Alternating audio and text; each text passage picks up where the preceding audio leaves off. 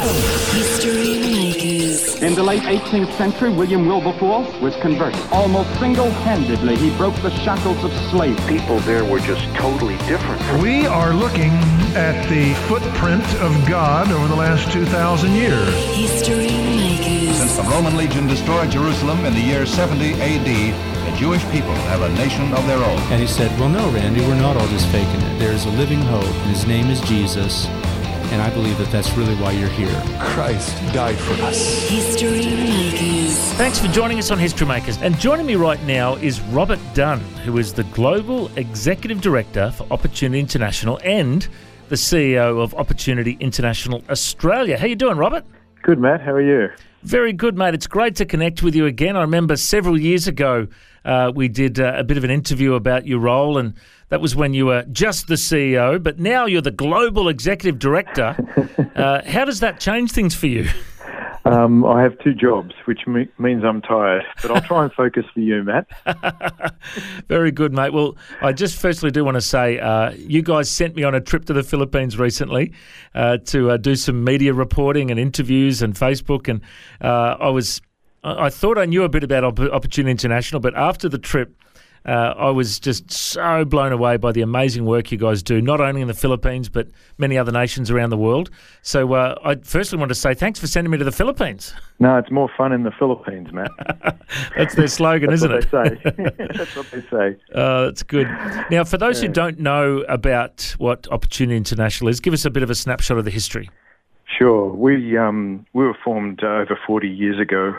Well, at least the roots of us were sown over 40 years ago by a great man called David Busseau, who really has two outstanding elements. He's a Christian, he's a follower of Jesus, and he's an entrepreneurial businessman to the extreme.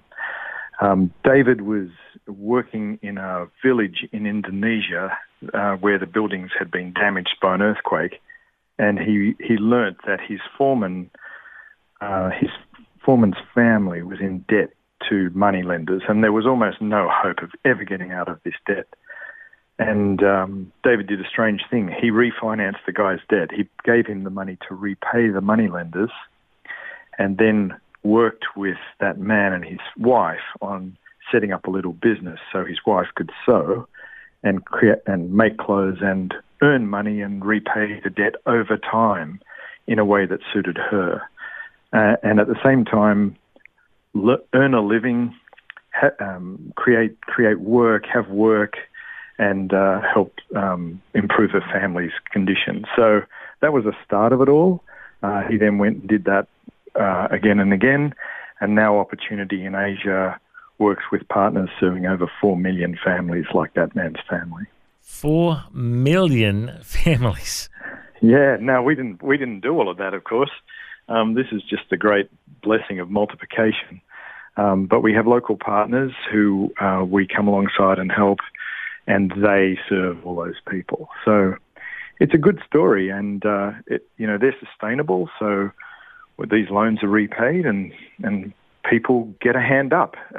Life's about getting help, and if you're stuck, if you're hopeless, if there's no hope, then somebody coming alongside you and giving you a hand up. Well, that's we're all used to that, That's what we try and do through our partners. And the thing that impressed me so much, particularly in the Philippines, I noticed that not only do you give them a loan, but they get to join a little group where they're kind of accountable to each other, and they get trained, and they'll have a Bible study, and a lot of people actually come to Christ through getting these loans. There's a real spiritual element to this as well, isn't there? There is in the Philippines, and that's a characteristic of the Philippines. It's a little different in other countries. We work in India or in Indonesia. You won't see that as often in those places, but what you do see is this peer connection, this community, which is very strong. And unlike us, we all do financial services and banking individually and quite secretly, quite appropriately. In microfinance circles, it's usually done with women and in groups, and they help each other in their businesses. So there's financial literacy training and other connections, And really what there is sowing the seeds of hope and confidence.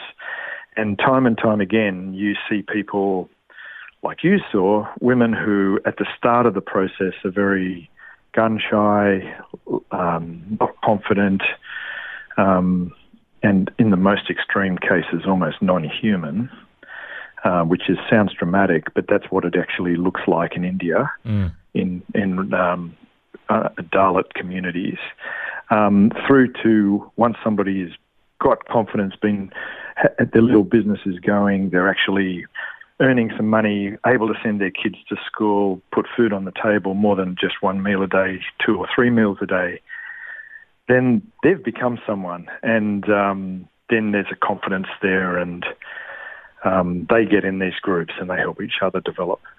I can remember one of the young girls I interviewed in the Philippines.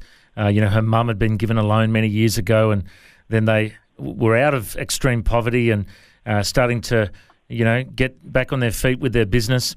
And then they actually started like a soup kitchen for the homeless near them, which they've been doing for 10 years.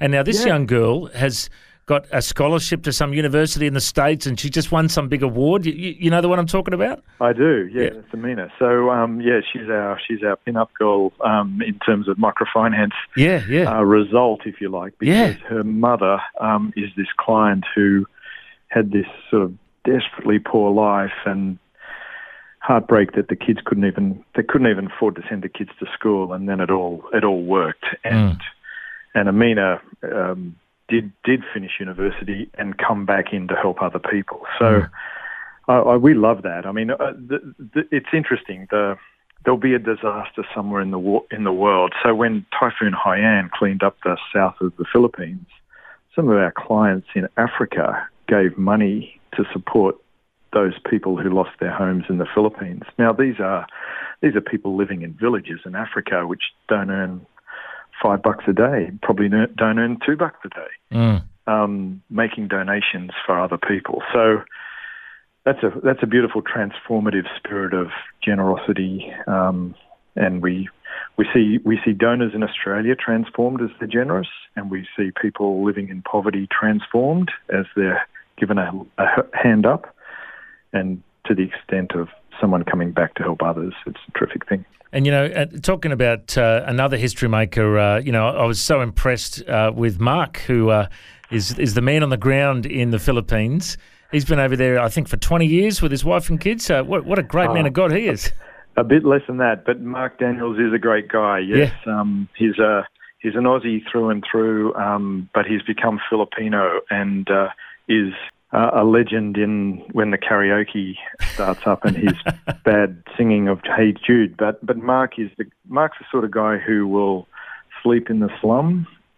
He just associates. He is, well, how do I say it? Mark's Christ-like. He associates with those who don't.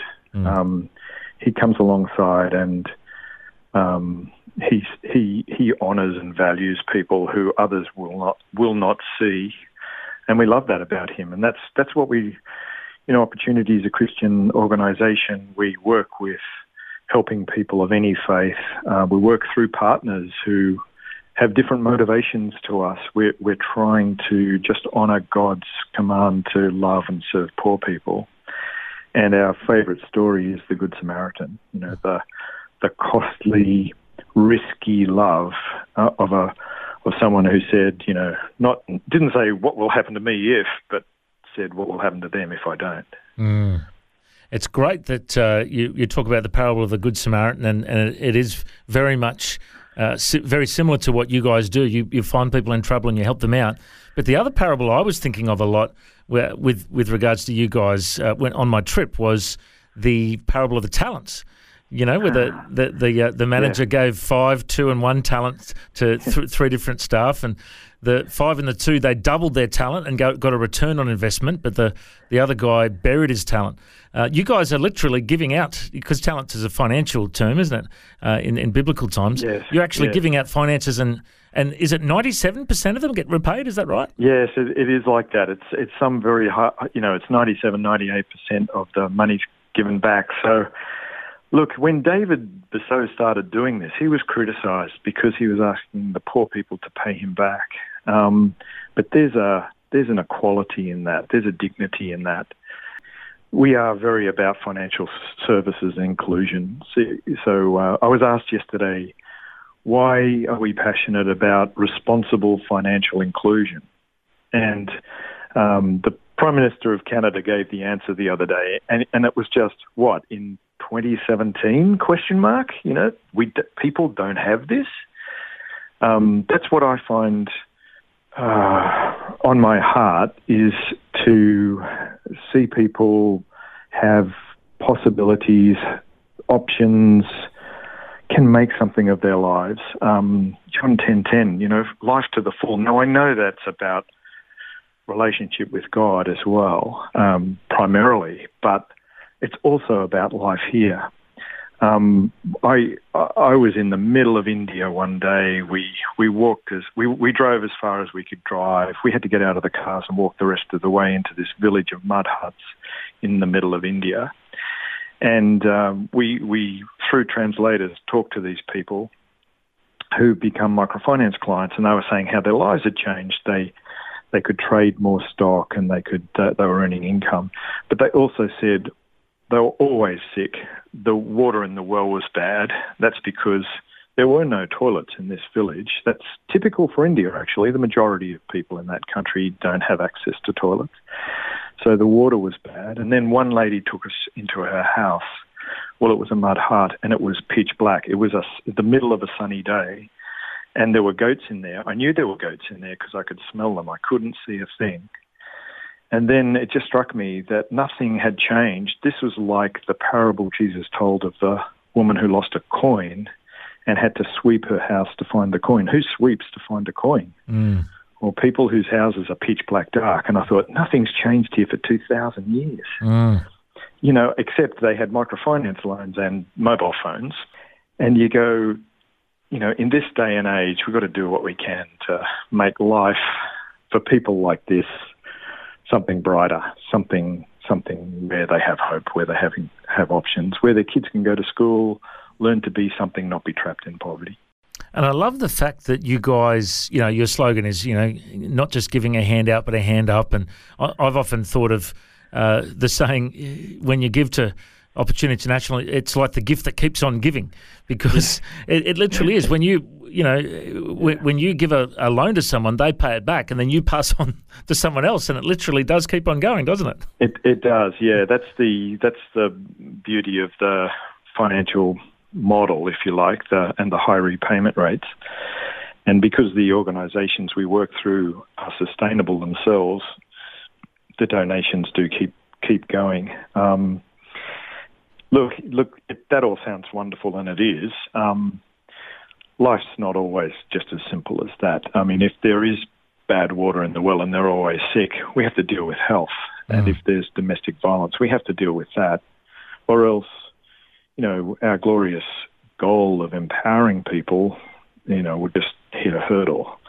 But that's development, that you look at those things and you go, okay, we need to partner with people who can bring services to town to deal with those things too. We don't do those things, but others do. So that's our model. We love holding things loosely and partnering with others, and what we see is God blesses that. And a lot of the clients that you deal with are women, and you're empowering women. What percentage of your clients are female? Well, this is a great question. So in the Philippines, it's probably in the high 80%, but across the Asian portfolio, it's in the mid-90s. Wow. So pretty much all the clients in India and Indonesia, where we have a big program, both those countries, they're women. And in the Philippines, there are males as well, and a lot of the guys have agricultural loans. So they're farmers, and they have a larger loan, and the repayment rates are geared to harvest time.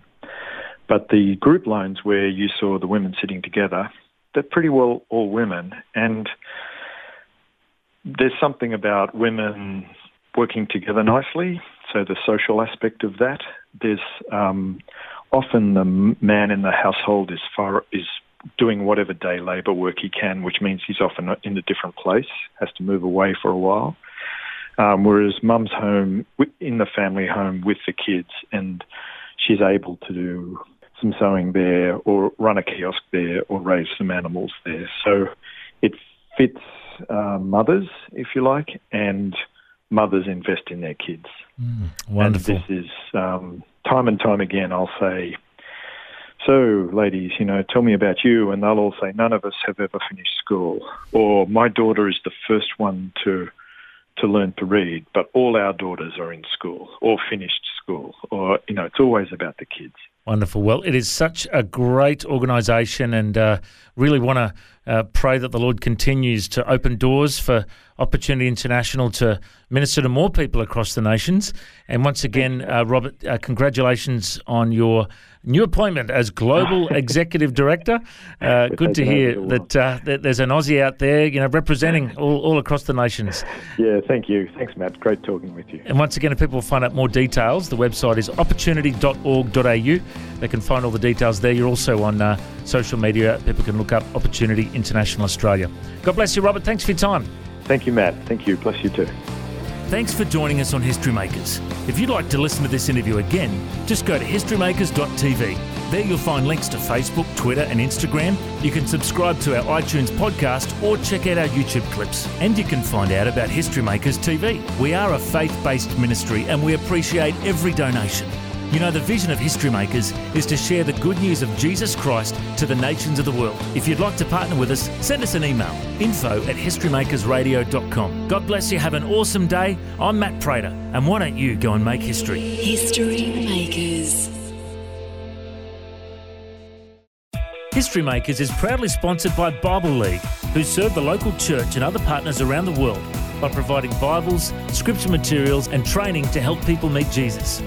They provide God's Word to a lost and needy world. Bible League plants Bibles in prisons, among persecuted Christians and in poor nations, bringing the love and light of Christ into many people's lives around the world. Make history today by joining our friends at Bible League and planting a Bible that will help someone meet Jesus. Go to bl.org.au.